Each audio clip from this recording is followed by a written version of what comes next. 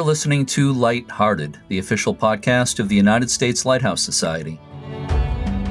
My name is Jeremy D'Entremont. Welcome.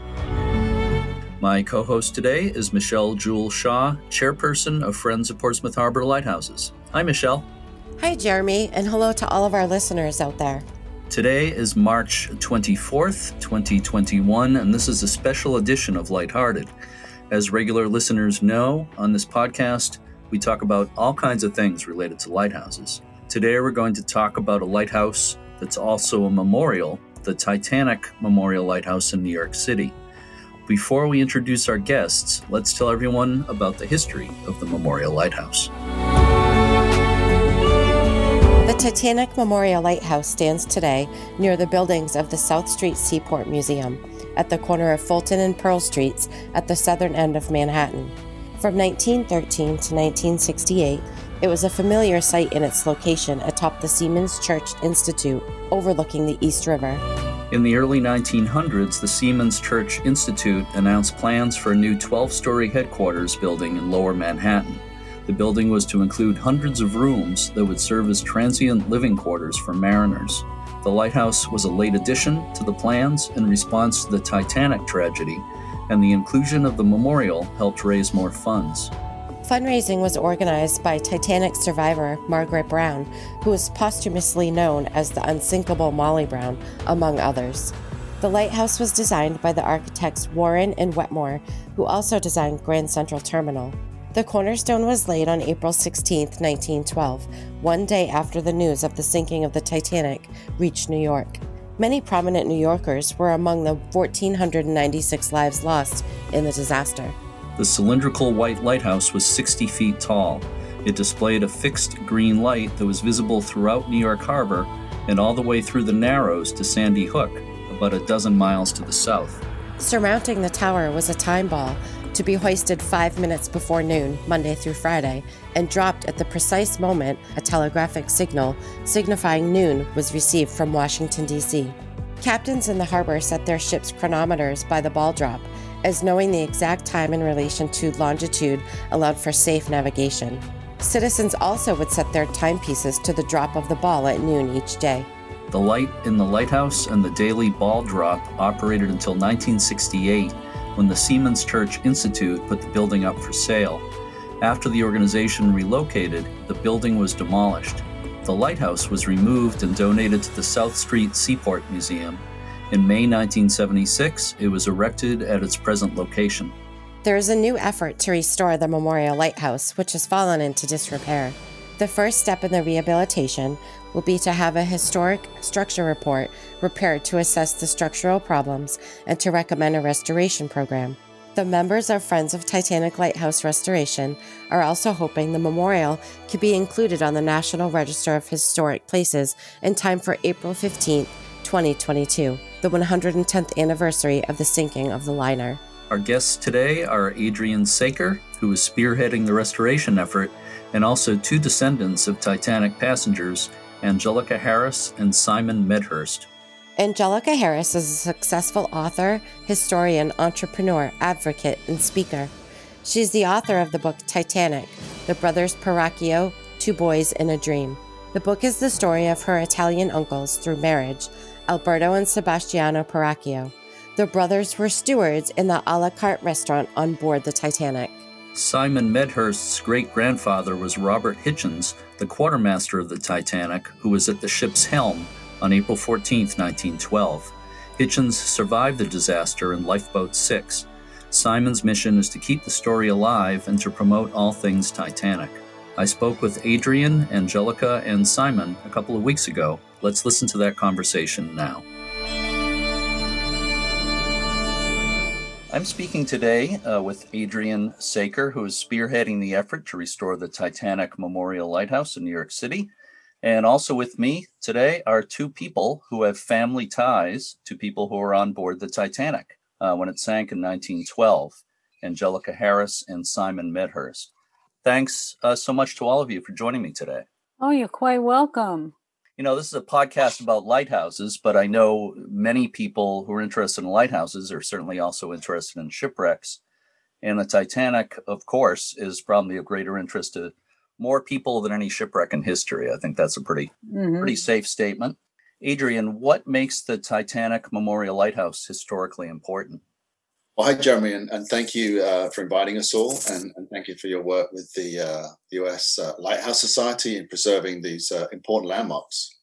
Titanic Memorial Lighthouse was, in fact, the world's first memorial to Titanic's victims, built and unveiled exactly 1 year after the tragedy.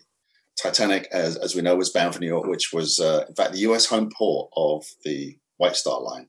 And among its 1,496 victims were citizens from 28 nations. So it's truly an international project. You mentioned the lighthouse was designed by Warren and Wetmore, so it actually has significant architectural merit. It's significant for its resonance as a national cultural memorial to the Titanic disaster. I'd like to read a quote here from the president of the Times, sent a telegram 3 days after the tragedy to the mayor of New York, and it reads this: "I wish I was present in New York this afternoon to join my fellow citizens in expressing our grief at the shocking catastrophe to the Titanic and our deep sympathy with the kinsfolk of those who perished. Theo Roosevelt."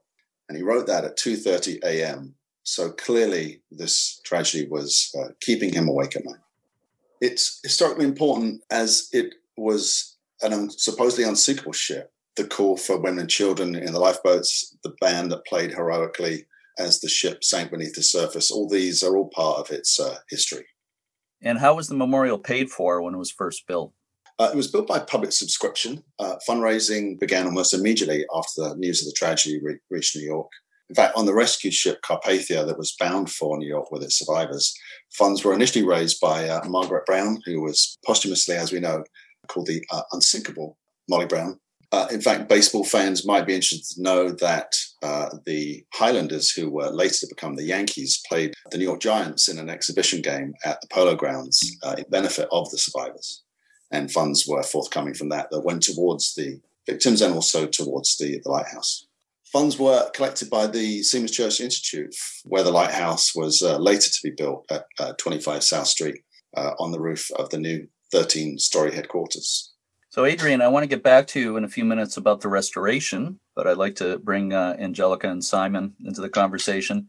I'd like to find out more about their relation to the Titanic story. So, Angelica, you've written a book called Titanic, The Brothers Paracchio.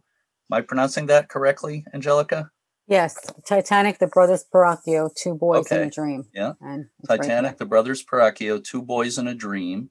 I understand it's about two uncles of yours by marriage who were on board the Titanic. Can you tell us about them? How did they come to be on board Titanic? Both Alberto and Sebastiano worked on the shipyards in Fubina, Alessandria, Italy with their father, my great-grandfather, Carlos Paracchio. And they weren't rich people. They were basically third class, cargo holders and shippers and such. They were schooled in the church in Fubina, Alessandria. They only went to school on Saturday and Sunday, but basically they worked the shipyards, during the week with their dad to help keep money in the family and make sure that their large family at the time was fed properly and cared for. But as Alberto was growing up, working on the shipyards, he found a lot of adventure, shall we say. But he was also very astute in learning language. So besides him knowing his grammatical Italian and the dialect from Fubina, Zio Alberto also was beginning to learn languages like Spanish and French and German. And it was all while he was reading the rosters from the victualling or from the cargo. And as he was reading these other languages from different countries, he was beginning to be able to help others. Even though he was young and only 12, 13 years old, he was beginning to be able to help others, on the shipyards, tell them, well, this box belongs here and this box belongs there. As Titanic, was beginning to be built, or actually Titanic was on the building side, but the Olympic was beginning to set sail. And a man named Luigi Gotti at the time, who was the subcontractor restaurateur for the a la carte, started watching him while he was on, watch while he was on the Olympic, directing. Here was this young boy, I think he was about 15 years old. This young boy directing traffic like a street lamp, looking at boxes and telling people where to go and writing things down. And he began to realize that Zio Alberto, not only at his young age, but had this wide, vast knowledge of language and grammar. And he approached my grandfather and, spoke to him and said to him, I would like to get to know your son because he has a knowledge of where things belong and how to organize. And I need that in my restaurant. Mm-hmm. I need that because he was working with many countries because as you know, with the a la carte restaurant, it was for the first class dining salon, but it was also, an outshoot. So if anybody didn't want the duck à l'orange for dinner, they could go to the a la carte and have something else. Maybe they wanted spaghetti and meatballs, or maybe they wanted something less heavy for the night. Maybe their stomach was bothering them and they just wanted something simple to eat. Mm-hmm. They could get that in the a la carte. So it ended up being by the tender age of 16, Luigi decided he wanted my uncle to work for him and brought him into the fold and brought him to England to start training him to work in his restaurant. That's how he started. So he started on the Olympic working. And then as Titanic was being built, he was training him to work on the Titanic. And then as about 6-7 months before the Titanic was about to sail, Luigi realized, I need more help. And then Alberto commissioned his brother, Sebastiano, to come. All his expenses were paid to travel to England to be trained by Luigi. And then by then, both brothers were being ready and being made ready to sail on the Titanic. So why do you feel in general that the crew of the a la carte restaurant is important to the Titanic story? Oh, that's easy. Big word, immigration. They were not related to any of the White Star Line crew. They weren't officers. They weren't citizens of England. Well, I take that back. Luigi Gotti had a dual citizenship. He was citizen of Italy and he was also citizen of England. By the time Titanic set sail, my uncle was becoming a dual citizen of England. So many of his relatives also had dual citizenships. But dual citizenships or not, they were still considered Italian immigrants, and they weren't allowed to become officers on the White Star Line at all.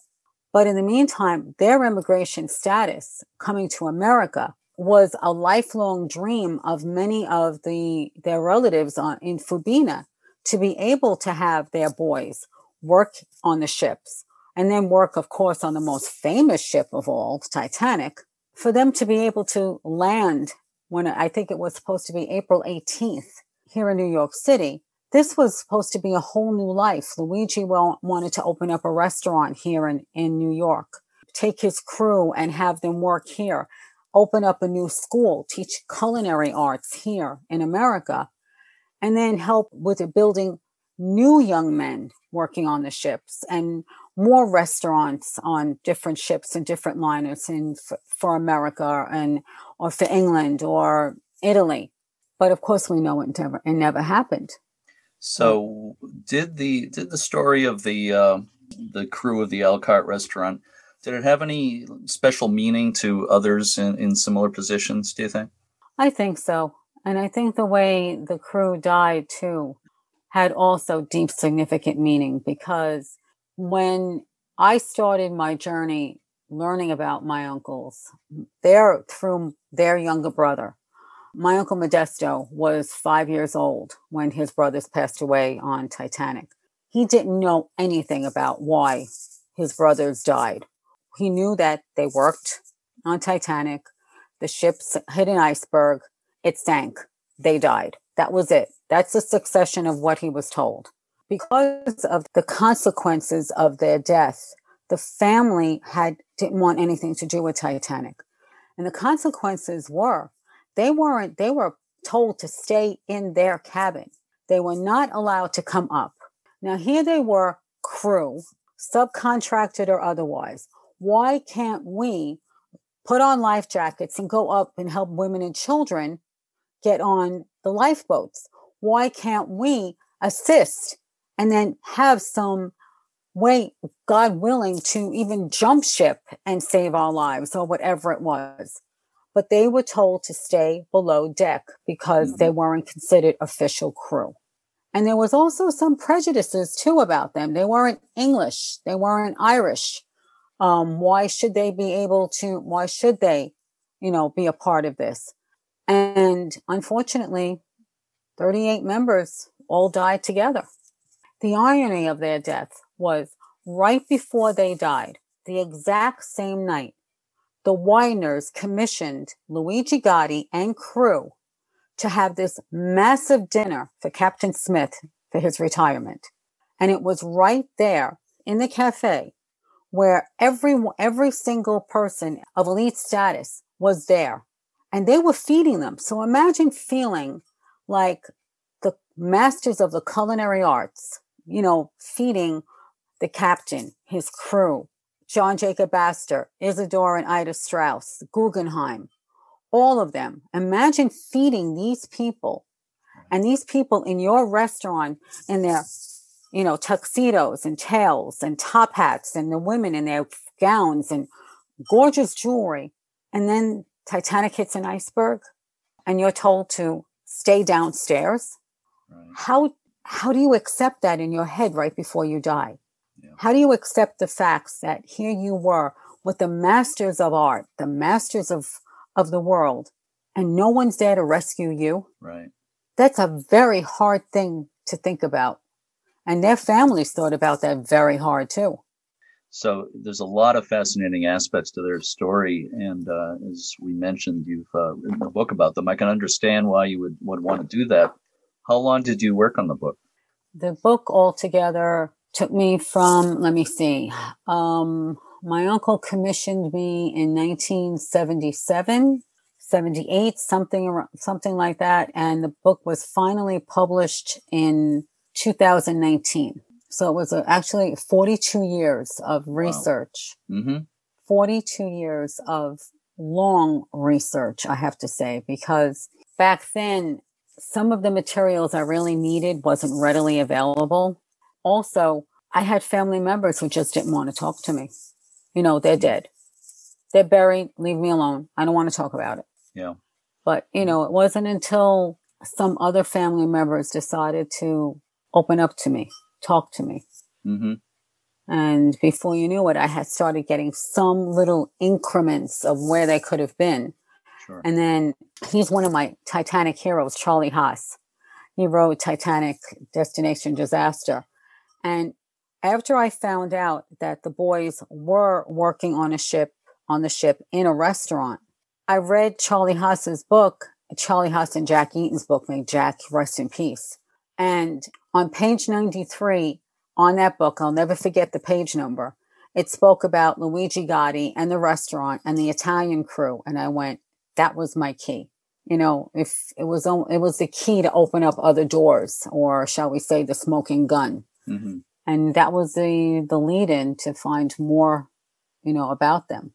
Yeah. Well, a lot of good things take a long time to get done. And it sounds like it was certainly worth putting all that time and effort and work into it over those years. Well, for me, when I made the promise to my uncle, that was a promise made, a promise kept. I could not break my promise. It's all a great story, and your writing the book is part of that great story. So let me move to Simon. Simon, again, thanks for being with us today. And your great-grandfather, Robert Hitchens, was the quartermaster of the Titanic. So what's important about his story? First of all, thank you, Jeremy, for inviting me on the podcast.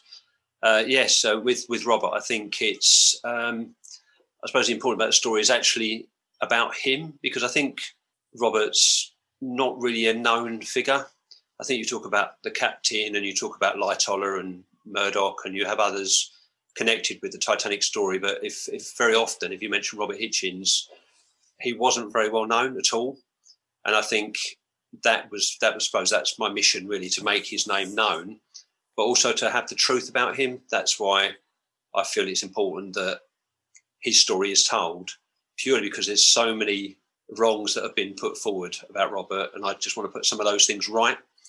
I suppose so. It's rather truth than fiction. I think that's really where I'm aiming with the story of Robert Hitchens. Now, I listened to another podcast where you were interviewed, and you talked about this. I heard about how you started collecting Titanic memorabilia when you were quite young. But then the amazing thing is that you didn't know that you were related to somebody on the Titanic until later. Could you say a little bit about that? Yeah, it is a very strange event. I mean, I can't actually tell you the whole thing because it's just too much of it. I was probably in my early 20s when I started collecting Titanic memorabilia. I quite like social history, so I used to collect other things, but I started collecting signatures of survivors, models, books, anything I could get my hand on. And then I suppose I was doing that for many years, and it wasn't until 2012, so it's exactly 100 years later, that I actually had a phone call from I suppose we call him my stepdad, saying, I think we know who your real dad is. And there's a long story around that too, which is quite amazing. But so I got in contact with him and found out. But I had a picture which was of me being held by what my mum used to say was my real nan. So I had this picture, this black and white picture. Yeah, that's how old I am. So there's this black and white picture of me being held by my grandmother, and it wasn't till I got in contact with my birth dad that he said, "Well, actually, I took that picture, and obviously that lady is Ivy Hitchens, which is Robert Hitchens' daughter." So in some sense, it was a real.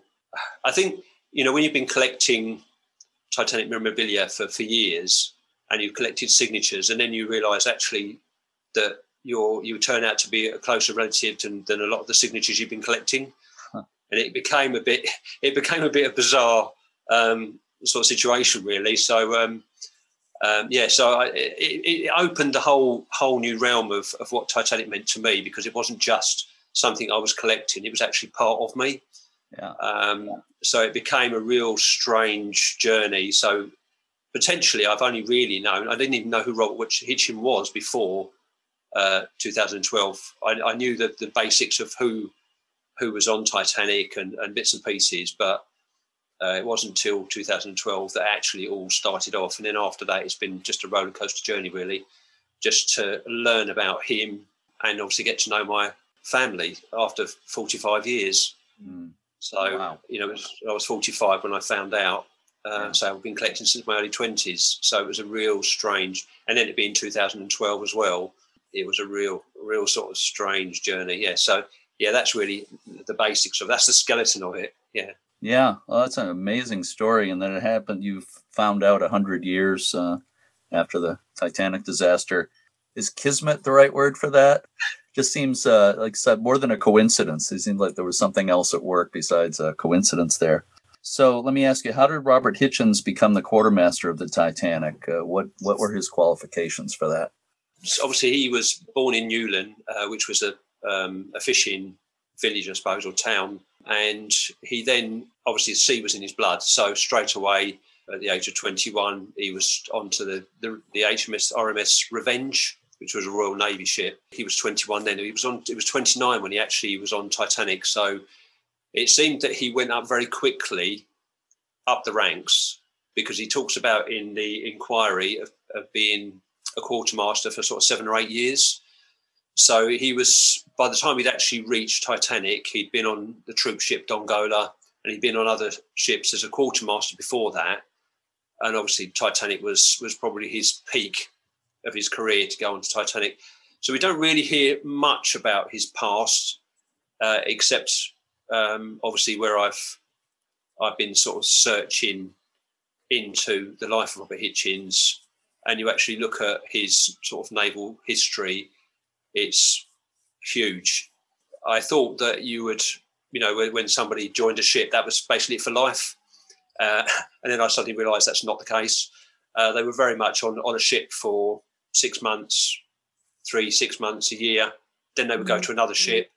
And when you look at the list of ships that he was on, it's just huge. And I didn't realise how big a task it would be to actually try and find the ships that he was on. By the time he got to Titanic, he was fully qualified and really at the top of his game. How old was he when he was on the Titanic? He was 29. Wow. I was thinking older than that. So as the quartermaster, what were his responsibilities when he was assigned to Lifeboat 6? Yeah, obviously he would have 4-hourly shifts, 2 hours waiting by the wheel and then 2 hours on the wheel. And then eventually, say, when the iceberg hit the iceberg, he was then ordered to go to lifeboats. Well, he unhooked another lifeboat first, but then was told to go on Lifeboat 6. Each of the quartermasters were given a specific lifeboat that they would be in charge of. That's why all the quartermasters survived, because they were all given a lifeboat that they were in charge of, and Robert was in charge of Lifeboat 6. So it wasn't just a matter of him being a passenger in Lifeboat 6. He was in charge of Lifeboat 6. And I think it's quite important, I think, to the whole story of Robert on Lifeboat 6 is to understand that he wasn't a passenger or just another crewman on Lifeboat 6. He was actually given full authority, if you like. He was captain of that lifeboat. So that was his lifeboat, and everybody on board was his responsibility. So he was put on the port side, which was Lightollah's side, and that side was only women and children, which was women and children only. So those boats that went off on the port side only went with women and children. Murdoch was on the starboard side, which was women and children first, then men. So there was a little bit of discrepancy on whichever side you were on of the ship would probably depend on you. It would be your fate, really. But so Lightoller sent Robert out. Now he was told to go to a light in the distance, which is exactly what he did. There was nothing else that he was asked to do. He wasn't ever called back, and he was only just given that one rule to go to the light in the distance, drop off passengers, and then come back to collect any survivors after that. Yeah, and I'm sure a lot of people know this if they saw the 1997 movie Titanic, or a lot of other versions of the telling of the story. He's kind of portrayed as a villain. I think it's probably especially in that movie. So overall, do you think history has been fair to him? I would be honest and said no. I think especially the film probably has put a big dark cloud over Robert. I think especially the best of men are only men at best. And I think that's the thing there. With Robert, he was a man. He was given charge of the lifeboat. And when all said and done, he was the ruler of that lifeboat. And if someone was to tell him that I want to do this or I want to do that, he would say, no, I'm in charge. He was, and I think if you read the inquiry, and I think the inquiry is a huge wealth of information.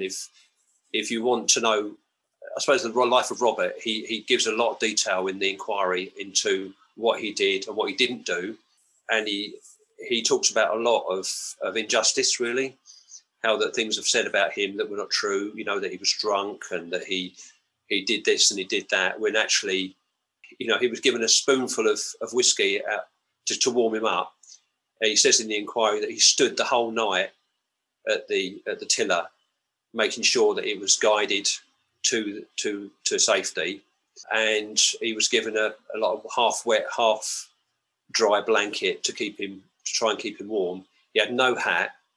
So there's a lot of things that were in, I suppose, not in Robert's favour at that point. And I think none of us were there. He wasn't an angel, but I certainly feel that he was, in my mind, he was definitely a hero. And I think the film didn't really put him that way. And also things that were said in the lifeboat that were never actually in the film, never actually happened in real life. I think one example would be when it says about shutting the hole in your face, which was Brown, right?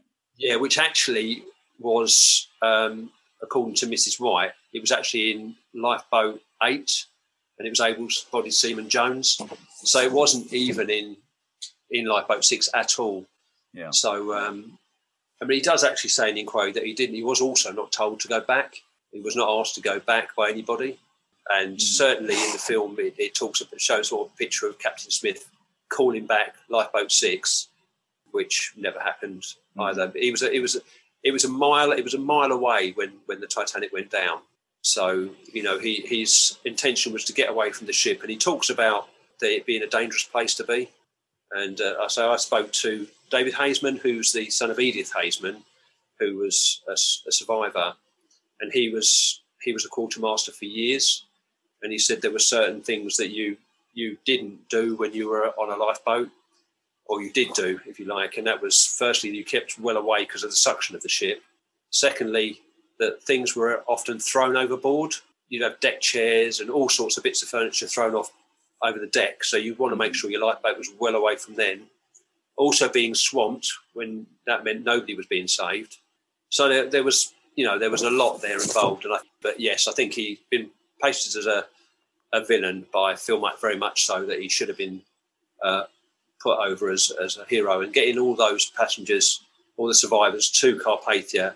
And he says in the inquiry that he was the last one off the boat. He made sure that everybody was off and everybody was safe.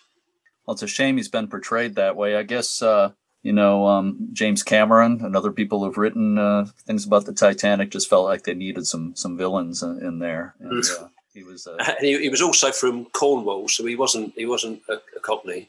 Okay. Well, that's important too. But I guess to most Americans it might not matter, but certainly to people in Great Britain that matters.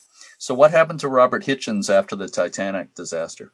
I think that's probably another thing. Is he did have a troubled life. He suffered a lot. You probably call it post-traumatic stress from what happened, and I think that did live with him his whole life, really.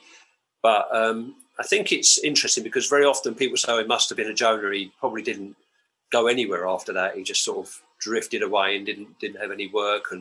But actually, he went on straight away to be a quartermaster on many ships, none as big as obviously as Titanic. But looking into the history of Robert and looking at some of the ships that he went on, Caledonia, he was a quartermaster at the age of 34. So he had lots of jobs as quartermaster, second mate, third mate, and it went on like that. So, yeah, he went on to be on ships well after Titanic.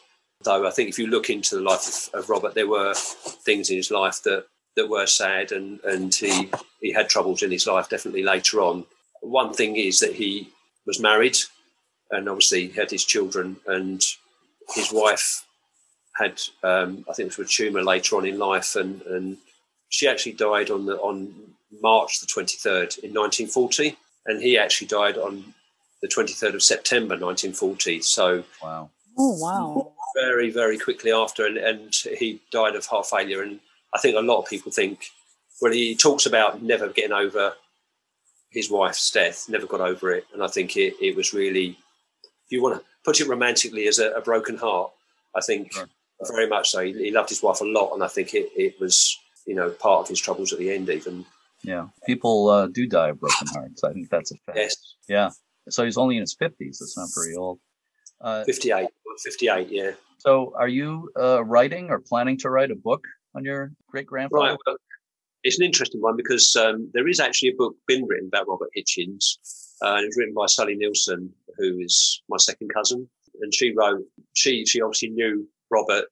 She was related to the family right from the word go. So she'd been preparing that about Robert Hitchens for a long time. So there's a good book if you want to know.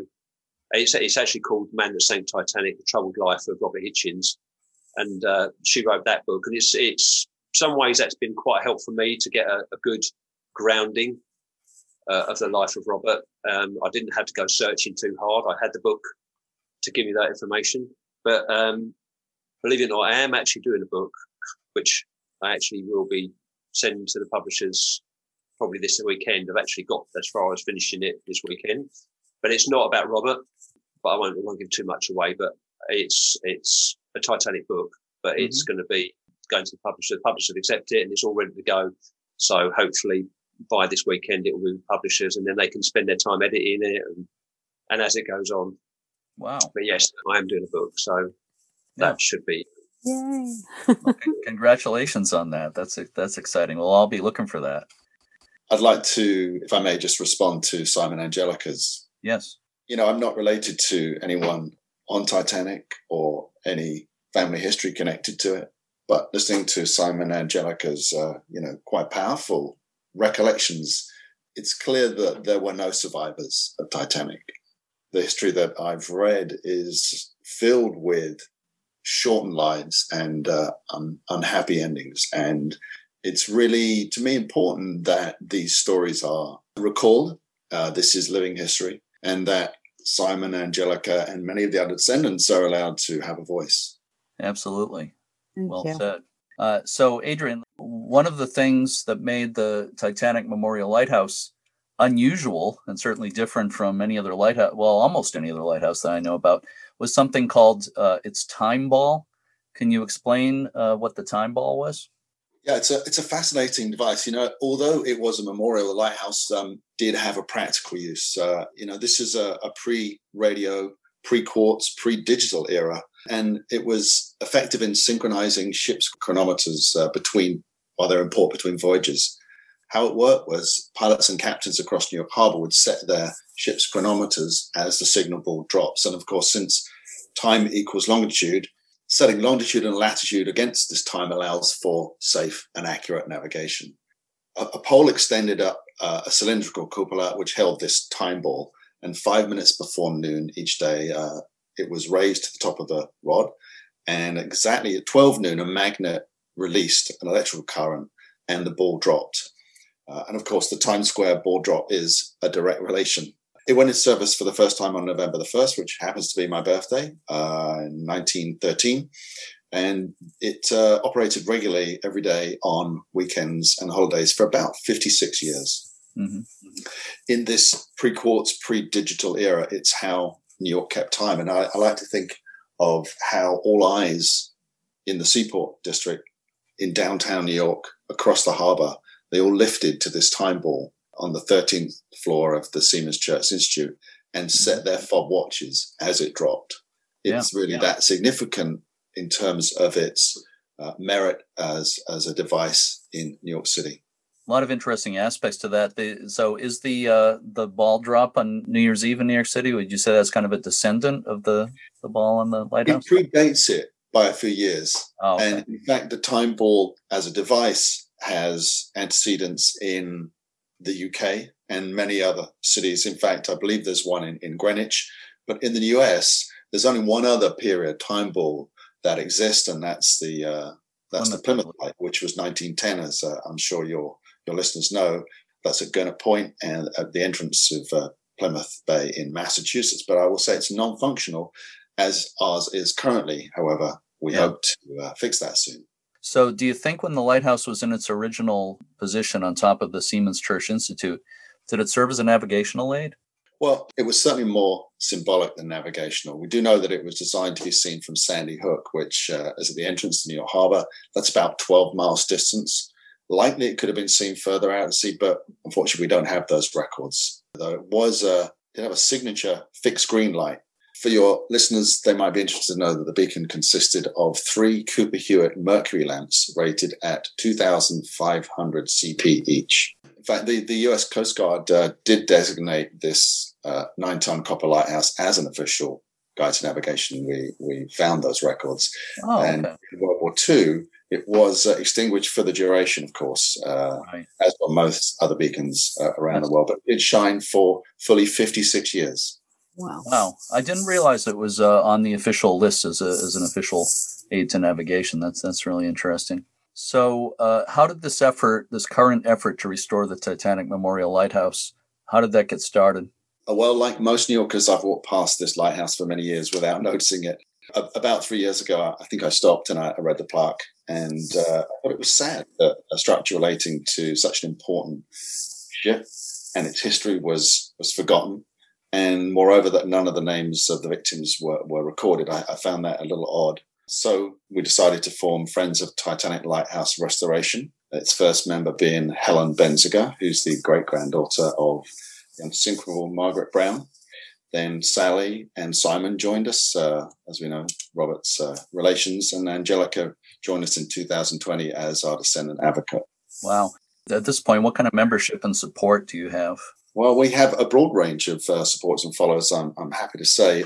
We're honored to have supporters amongst descendants, including, as I mentioned, Margaret Tobin Brown, J. Bruce Ismay, Major Arthur Pugen, Major Archibald Butt, Stoker William Besant, deck engineer Thomas Miller, and the Countess of Rothes. Relations are all supporters, and many others, of course. We've also got political support from the Congressman Gerald Nadler, State Senator Brian Kavanagh, Manhattan Borough President Gail Brewer, and our local councillor Margaret Chin. So it's really terrific levels of support at the elected levels. The community have realised this important asset is on their doorstep, and CB1 have voted unanimously 46-0 for immediate in situ restoration. Anyone familiar with community boards know that you don't get any unanimous vote on anything, so we're really thrilled to get that. Amen. That's all impressive. So who owns the lighthouse today? The South Street Seaport Museum was gifted the light tower by the Seamen's Church Institute when their building was sadly demolished in 1969. The museum have been the custodians ever since, but due to lack of funding and staff, they've been unable to begin any form of restoration, which has led to the opening for us to come in and help support this project. What is the overall plan for the restoration? Yes, well, our goal is restoration of the light tower to its 100% original architecture. It's an original working condition. Now, that would include restoring the lamp, the mechanical time ball, the walkways, and hopefully the brickwork. Now, of course, the brickwork is long gone. This may involve firing it or sourcing it, one of the two, but we'd like to have its integrity as much as impossible to get back to its original condition. So is the lighthouse going to be moved to a new location? Yeah, it was originally, as mentioned, on the 13th floor, the top floor of the Seamen's Church Institute, right down on State Street, and historically has been moved since then several times from that original location. It currently stands next to the crosswalk on Water Street and the Seaport District, but perhaps it might be better suited if it's closer to the river as its original history and function demands. So we hope that it may move closer to the East River to signal river traffic. That would be a wonderful thing. Yeah, it will be. After restoration, it's actually going to end up in a different location. Where exactly is that location? Yeah, so the Seaport Museum have agreed that its current location is not entirely appropriate for a place of reflection and remembrance, and have agreed that it should move from Titanic Memorial Park to elsewhere. Where exactly that is yet to be determined, but we feel, as previously mentioned, it's a lighthouse. It should be by a river so ships can see it. So how are you funding the restoration? The funding is coming from various groups. Currently, we have a GoFundMe page, and we've been supported generously by descendants and individuals who feel that the lighthouse is important of restoration.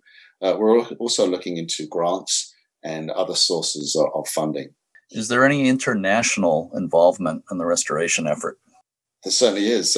We're supported internationally by numerous Titanic societies, including, and I have a list here, I certainly need to mention their names, the British Titanic Society, the Belfast Titanic Society, the Titanic Historical Society, and the International, which are both US-based. The Titanic Society of Atlantic Canada, also French, German, and Russian societies. Now, why is that important? Well, it's truly an international project because citizens of 28 nations perished aboard Titanic. We tend to think that it's sort of a British and American story, but that's not entirely the case. The second most spoken language on Titanic was Swedish. Well, it's interesting because certainly Angelica talked about that. Certainly speaks to the broad range of nationalities that were aboard Titanic and sadly perished. What is the target date for restoration? Is there a target date? We hope to have some element of restoration completed by April the 15th, 2022, which is, of course, the 110th anniversary of the tragedy.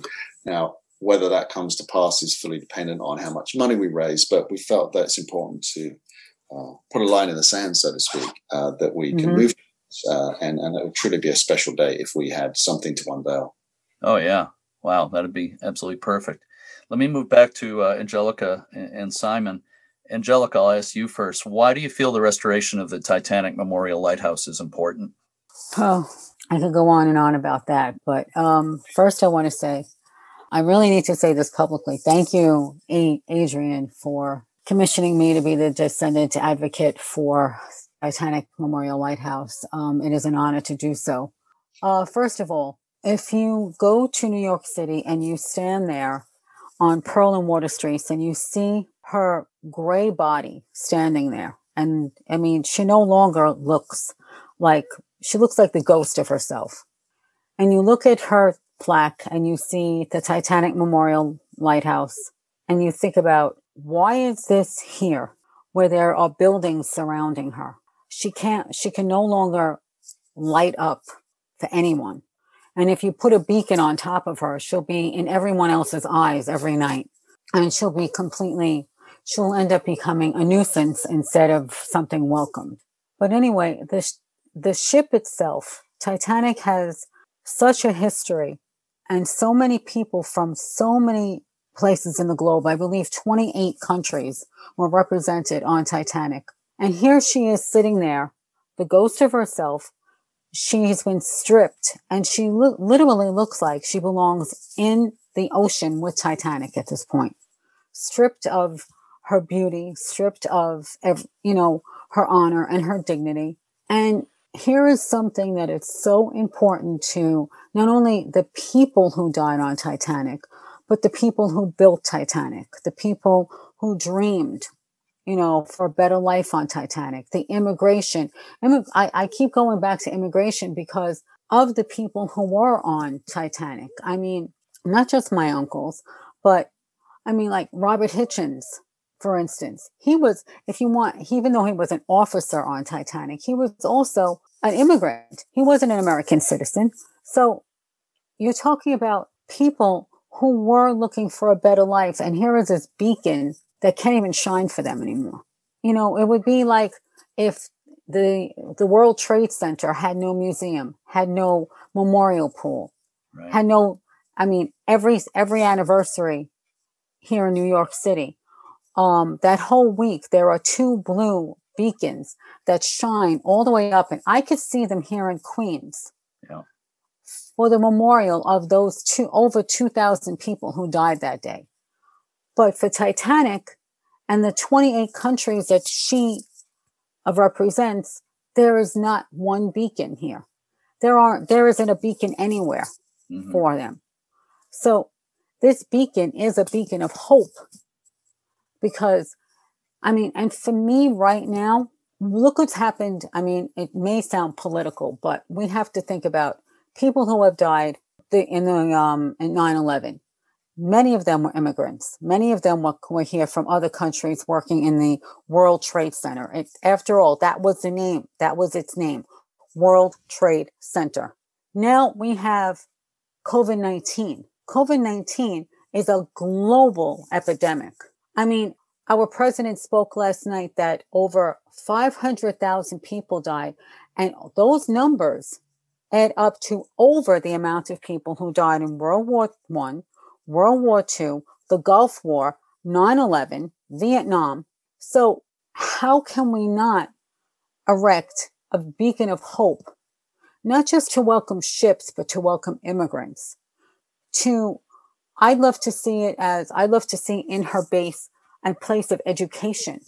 So have, a museum inside about Titanic, but what about an educational place so that children could become educated?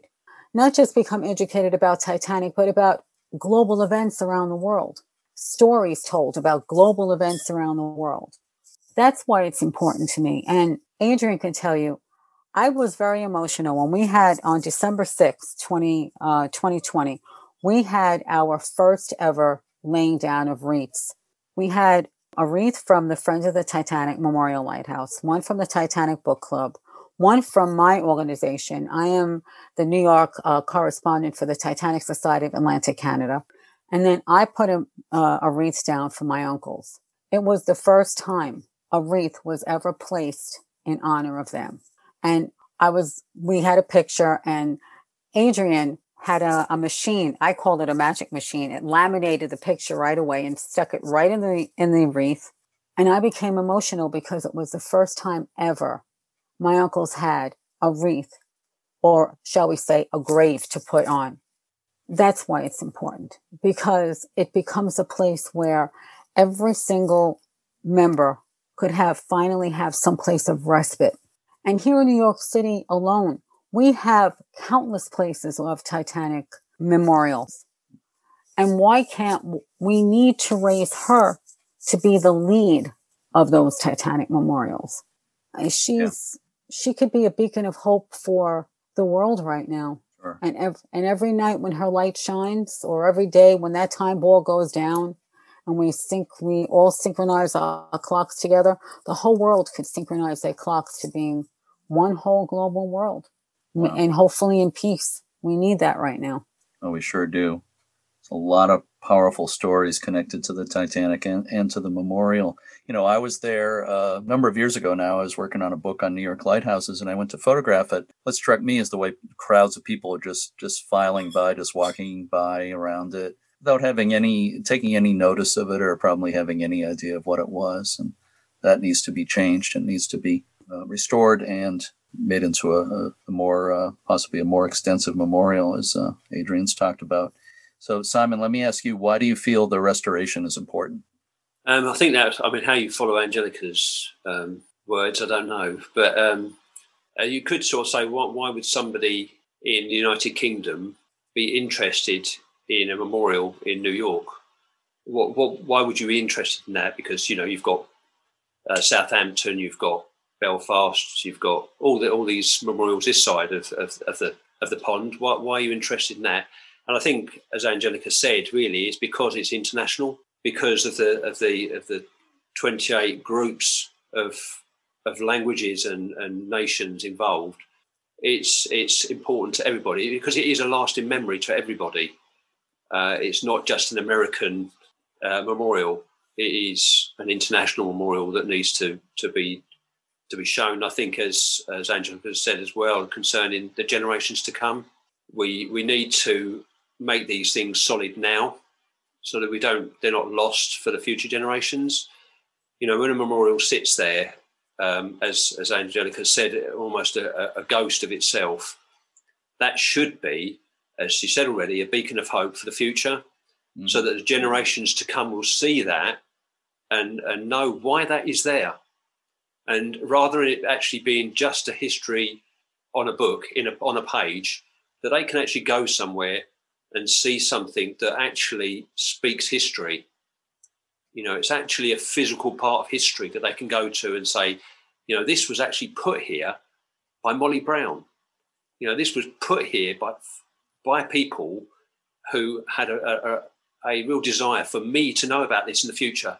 That's why it was put there. It wasn't put there just for them, for that generation, and then to be Jesson's off. You know, it's been put there for us and for the next generation and the next generation. So I think for me, that's why it's important. That's why, as a relative, I feel impassioned really that this Titanic Memorial Lighthouse be supported, and my weight is right behind it, whichever way I can to support it.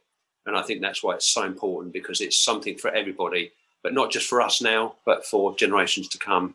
Really well said by both of you. And I just want to point out, I haven't said earlier that, Simon, you're coming to us from Essex in England, and Angelica and Adrian are in New York City. So and we're all speaking through the magic of Zoom here today. So I just wanted to mention that. Those are beautiful words from Simon and Angelica. I think what it's important to understand is that Titanic is an immigration story. The British Board of Trade designated Titanic as an immigrant ship. So for all its glitz and glamour, it was really how people came to the New World. And there's this wonderful quote that was spoken at its original 1913 dedication, and I'll read it if I may. The Titanic Memorial Lighthouse will be given in memory of those who perished without ever realizing their hopes in the new land, the America of endless possibilities. It will be a monument to every person without regard to rank, race, creed, or color, whose life went down when the giant vessel slipped beneath the waves.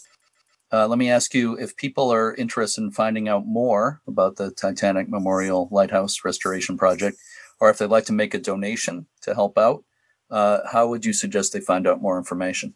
Well, thank you. Yeah, we're in the midst of a fundraising campaign, funds that will go directly 100% to restore the memorial. They can visit our website at titaniclighthouse.org, and there they'll find a link.